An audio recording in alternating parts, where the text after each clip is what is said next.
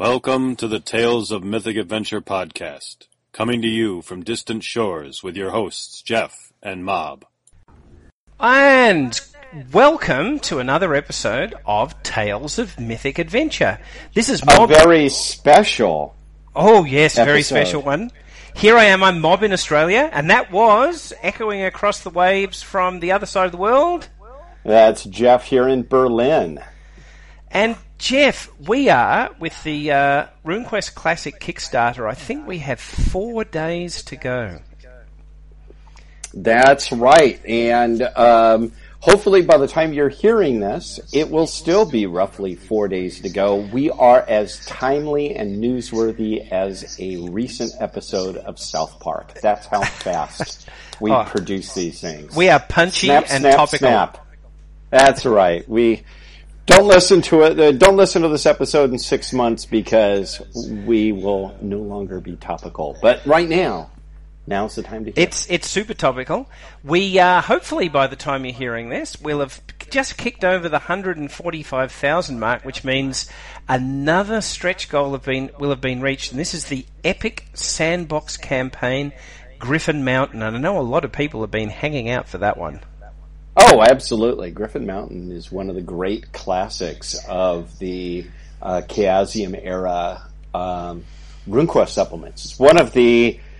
It's probably one of the very best sandbox role-playing game campaigns that have ever been put together, in that it has no meta plot. It has no real plot at all. Your characters are there in Balazar, the Elder Wilds, and there are 3 Neolithic citadels, and they might be an adventurer that has come to Balazar from more civilized lands like Sartar or Tarsh, or frankly even Prax, or they might be one of the local Balazaring hunter-gatherers that are allied with these citadels, and you adventure and do things in the campaign. Your campaign will just develop organically, and maybe you even go far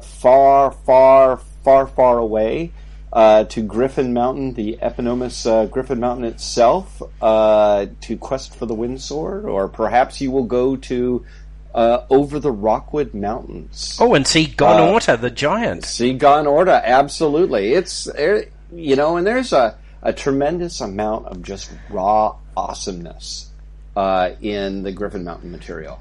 There is far better than in my opinion, and this is just my own opinion, I thought that the later Avalon Hill reskinning of Griffin Mountain to be a generic fantasy island in the middle of nowhere was infinitely inferior to the Griffin Mountain. Oh, I totally agree. A profound disappointment, Griffin Island, I'm afraid. So anyways, yes. Sorry for that tangent. Oh, that's all right. And that is we're confidently will have been tripped over by the time people are listening to this. We've also just recently added a really interesting add-on, which was the actual RuneQuest 1 manuscript, and a lot of people have been really interested in that. Oh yeah, this is the one that was put together in remarkable haste and alacrity for the 78 Origins, right? It was done. Steve Perrin actually talks about that in his essay about how it was all put together. It was done in a great rush. Such a rush, they couldn't actually reformat the tables. So that's why the tables are in a different typeface in there. And famously or infamously, done in such a rush, not only did they misspell Glorontha on the back cover, it's Glorontha, they also misspelt the name of their own company. Yeah, well, this is what happens when you've got to get a deadline. And they got it out for that deadline. They sold out every copy, and it was successful enough that they could then do it the way they wanted to do it. Which was RuneQuest 2. Exactly. Although I have to say that the numbering system, I know it's traditional, but in many ways the numbering system has never made that much sense to me, because, really, we might as well call RuneQuest 1 RuneQuest The Origins Draft, And the RuneQuest 1, the real RuneQuest, is what we all call RuneQuest 2. Oh, Jeff, I think that's just adding another level of complication. Exactly. All you guys out there that are upset about the naming, the numbering conventions, you can hate me even more because I have trouble deciding between 1, 2, and 3. Let's just call it And of course we've seen 2.5 and... Yeah, exactly. Yeah. Let's just call it RuneQuest. As long as it's done by Chasium. So, the RuneQuest that came out in 1978 was, in many respects, quickly recognized as revolutionary, wasn't it? Well, I mean, it was... It very quickly became one of the 2 big foundational documents for every other role-playing game. It had a tremendous... Ultimately, RuneQuest ended up having a tremendous impact on D&D, which, of course, is the other foundational document. You could almost say there are level-based games and skill-based games, couldn't you? Yeah, because what RuneQuest did, which was really revolutionary at the time, is rather than approach your character as, okay, how do we model... Let me step back a bit here, and you know, both of these games come out of war games, ultimately. Mm-hmm. And in both of those, what you have is you've given life to a single miniature on the battlefield. Mm-hmm. And you've gone, okay, well, you know, here I've got, I've got my Aragorn figure here. How do I model... I'd really like to have more adventures with Aragorn other than this skirmish with a group of orcs. Can I wander him around through a dungeon? And the initial way of doing that is, oh yeah, sure. What we do is we gradate these figures, by green, regular, veteran, elite. Essentially a level system. Mm-hmm. RuneQuest looked at it differently and said, okay, let's give a probability of success for every action that this little figure is likely to do.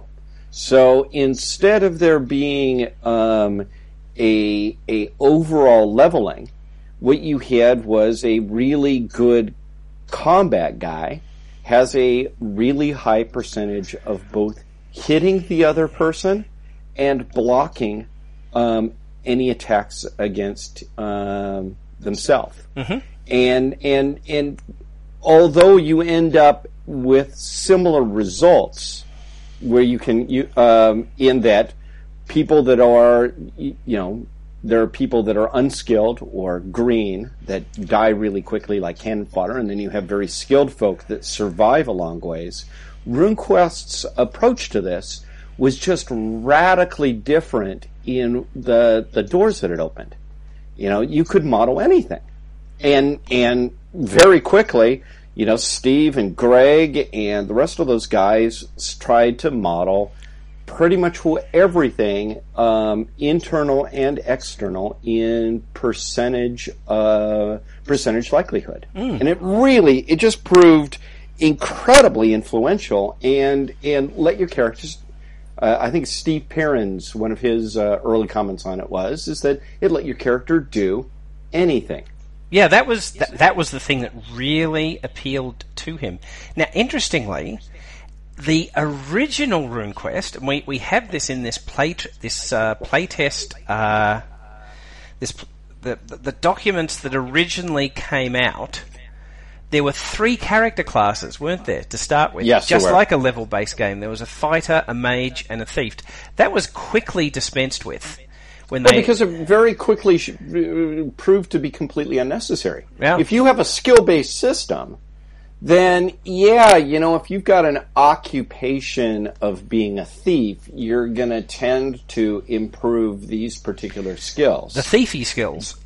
These thiefy skills, but...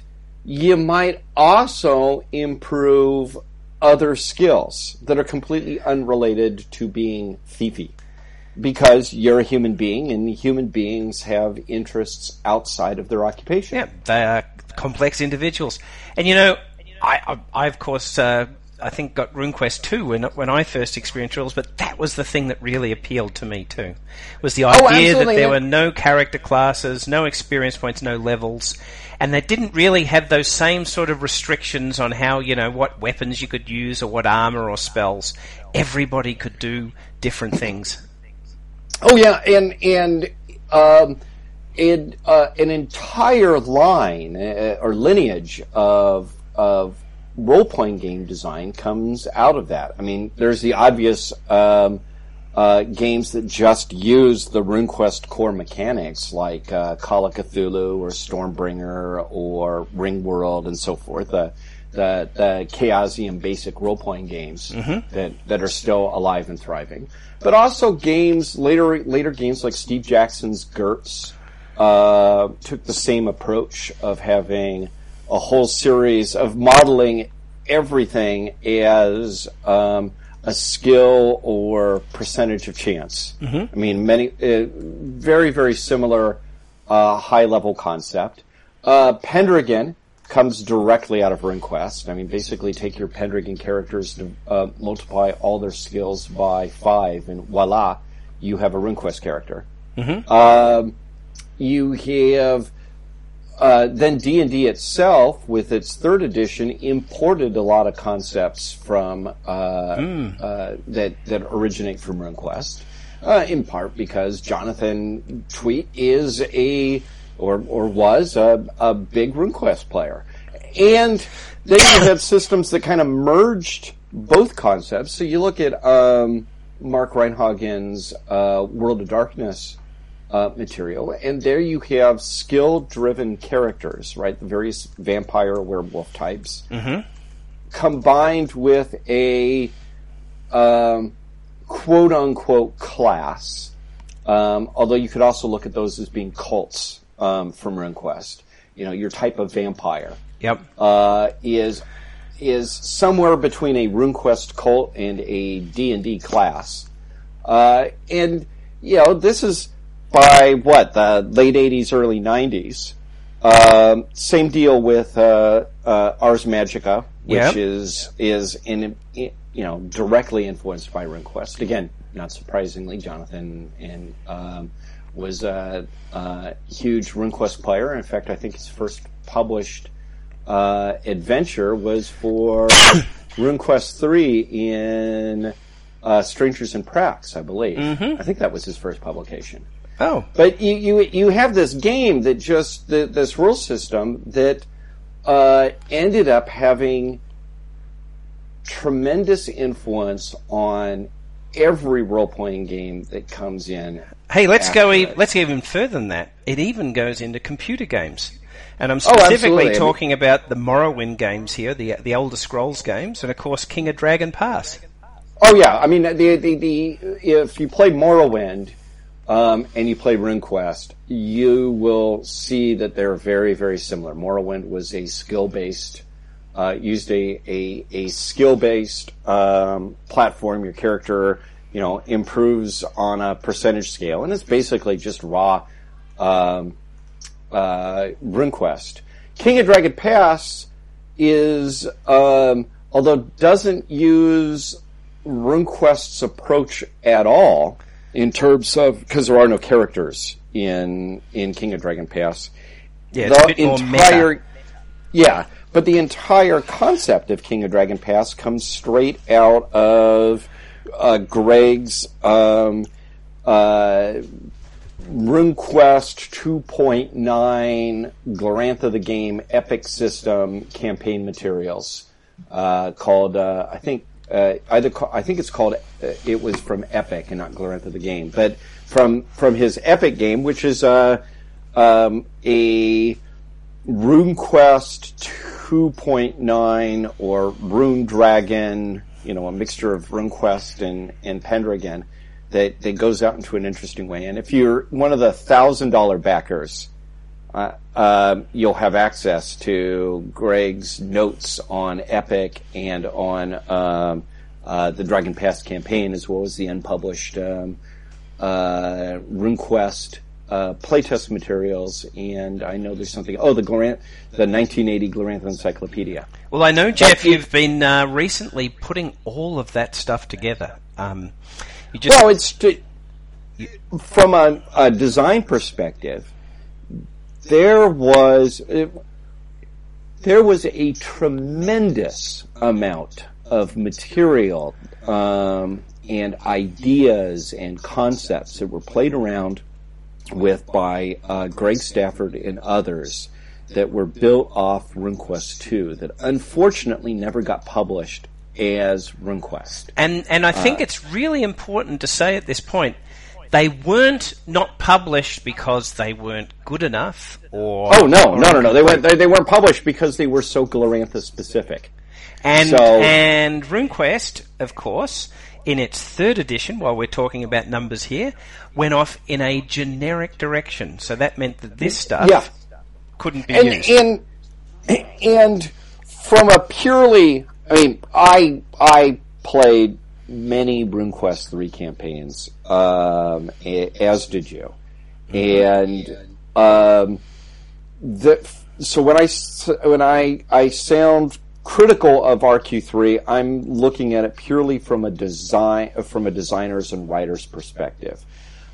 When the decision was made to make RuneQuest generic, it meant a lot of the really cool ideas that were tailored for Glorantha and built around a character's experience as a Gloranthan character just ended up getting dropped out. You see a lot of these concepts in other games and other scenario pieces. So Pendragon was heavily influenced by all of this. You look at the Pendragon personality traits, and then you look at the duelist power runes from RuneQuest, and obviously there's a line of connection there. Greg had been playing around with personality traits, and some of that made it into the... it's in Griffin Mountain, actually. In Griffin Mountain, which should be unlocked later on today. So you have a lot of that made its way into RuneQuest. You had a lot of Greg's notes on households and how to start characters embedded within their society, made it into the RuneQuest 3 Vikings book. If you remember, there were 2 or 3 Viking steads that your characters could come from, and a lot of the base work for that comes out of the Greg's 1980 Dragon Pass campaign materials. It was also Jeff kind of touched on in the Riskland campaign in the Director book too. Oh yes, and one of the design issues that changed is that the idea with Gloranthan games is that you would have it would be structured around the season. So you'd figure out, okay, this is what my character does most of the time for this season, and a season is an 8-week period in Glorantha. There are 5 seasons plus a 2-week magical time, which means the Gloranthan year is actually significantly shorter than the terrestrial year. But anyway, so you had this idea that you would have you know what your character was doing for most of the season, and then you'd have something extraordinary go on this each season, and that would be the adventure. Which is a little bit like what happens in Pendragon, isn't it? It's exactly what happens in Pendragon, except it's on a yearly basis, and you do your bookkeeping during the winter phase. Mm-hmm. Or a lot like how gameplay works for King of Dragon Pass. You have each season, you allocate your community resources, and then there's always something happens. Some exciting event that you need to deal with one way or another. The adventure. So all of that was stuff that Greg had been pulling around with back in the RuneQuest 2 days, and it got dropped out for RQ3. And as a result, you ended up with weird stuff like training takes X number of hours multiplied by your current skill. And you had when I remember when I was playing RQ3, I was thinking, oh, yeah, well, does that mean that I can hire a trainer to do 8 hours of training a day? Boy, I get that work done. That's 40 hours a week of training, because all of the social context of your characters, all the community stuff that had been played around with, all of that got stripped out because a Gloranthan clan is utterly unlike a Hyborian city-state. You're modeling very different types of societies, which is different again from Constantinople in late antiquity, so on and so forth. And so that all got stripped out and got replaced by heavier levels of bookkeeping. And just from a design perspective, that I think was ended up being a bit disappointing and meant that the RuneQuest 3 had a number of things that just didn't work as well with specific settings because it wasn't really designed for any setting. No. And from then on, every version of RuneQuest, built off that approach. And, some of them solved it better than others. But, it still was just a design problem. So, that's something that we're very deeply investigating in the new Chasium edition of RuneQuest, which is coming out in 2016. One of the really big goals of the new RuneQuest is for the new RuneQuest to ultimately be what Greg and the others were striving to make RuneQuest. This is if we go back to after RuneQuest 2, but before RuneQuest 3. Correct. And obviously it's not going to be the RuneQuest 2.9 that Greg put together or Epic. No, because we're also factoring in the last 30 years of game design and game development and using the best elements of those too. Oh, absolutely.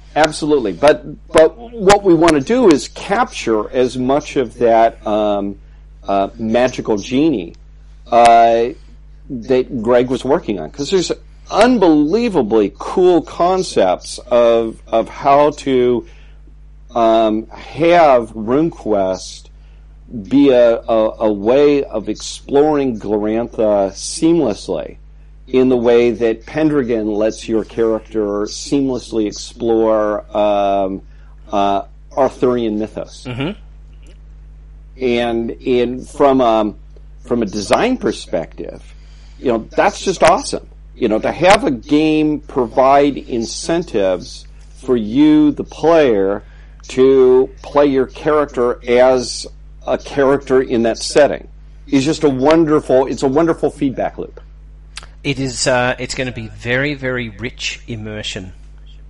Oh, and that's the goal, is for it to be as rich, immersive, and fun as possible. Yeah, and I think that, You nailed it down there. Fun is a really important element of this as well. Oh yeah, and you don't want to go down so far down the rabbit hole of modeling everything that the game feels like an accountancy quest. Yes, or so much gritty social realism that we've replaced crunch with grit. We're not really aiming to do that. No. And I've seen some of the early drafts that went on are far too detailed. So if you look at, I'm going to give a sneak peek, or what's the term when you accidentally reveal spoiler? The plot a spoiler? I'm going to give a spoiler for those of you guys who are buying all the unpublished material. But in there, Greg came up with unit battle rules for RQ2 that are fascinating because they bridge RQ2 and the Dragon Pass war game. I mean, really interesting from conceptually. But from a rules perspective, they are just unbelievably cumbersome. I mean, just the level of detail and the level of grit is stuff that, obviously you can see why that form never got used. But there's some incredible concepts there that that can be simplified and made more fun, and you get a lot of the richness from Greg's material without some of that 1979, 1980s super rules complexity. Sure. So that's going to be very exciting. So that's for later in 2016. Yes. Also very exciting is we're going to have the Kickstarter winding up in 4 days' time, and it looks like I'm confidently predicting we're going to get Griffin Mountain in the next, hopefully in the next couple of hours. After that, I think we're aiming for Pavis, aren't we?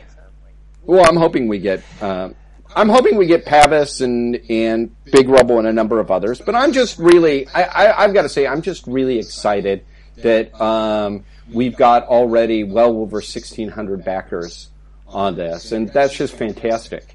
And if you're listening to this and you're thinking, gosh, I don't know what level I want to go at, and but you've got $1,000 or more that you could spend on it. I'm really hoping that if you listen to this, in that unpublished scenarios and source material, oh my gosh, there's just awesomely cool material in there. I mean, it is, what do we call it last game? It's the Holy Grail. It's definitely game design. Treasures from the Vault and the Holy Grail. But you know what? I'm going to go right down to the other end of the scale. If you've only got $30 to spend, I actually think, and quite a lot of reviewers have said, if you go out there and read about this Kickstarter on the web, $30 is amazing value. You get... Oh yeah, you get the hardcover book, you get the printed player handouts, which I frankly had wished was in my very original edition. Yeah, it's 20 pages of those. Yeah, I mean, and plus you get a printed GM screen with all of that material. And you get PDFs of Fangs, Apple Lane, and Snakepipe Hollow. Oh yeah, it's a heck of a deal. So we've tried to cover all the bases there. You can also, this is another one for people who are interested in the early history of the game but don't have $1,000 to spare. For $10, you can actually get that RuneQuest 1, the Origins 1978 PDF of the... Oh, absolutely. Which is a fascinating thing to look at, if only for the egregious spelling errors on the back cover. Yeah, for $10, frankly, seeing both Glorontha and Chasium. Or Glorontha and Chasium, as their... Was it? I thought it was Chasium. Chasium, is it? Yeah. Isn't it that they dropped the O? There is a later product, I'm going to have to ask Rick which one it is, where the game is called RuneQuest as well. Yeah, there is RuneQuest. Yeah. Right? Was it? Yes. But this is... You think about it, this is back in the day before WordCheck, and I don't know how good any of our material would be without Microsoft being our brains for us. Well, with spell check and thing, yeah. I mean, Steve Perrin actually mentions in his essay, I think they used about a quart of whiteout trying to get that Origin 78 version ready in time. And I don't even know if you can buy whiteout these days, can you? Yes.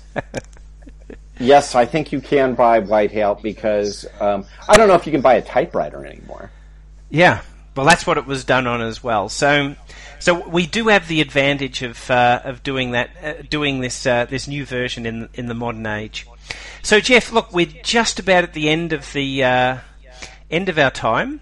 It's been an exciting ride watching this Kickstarter. There's going to be just a wealth of stuff going out for people to enjoy and play with and read that's going to keep them occupied and busy for quite a while.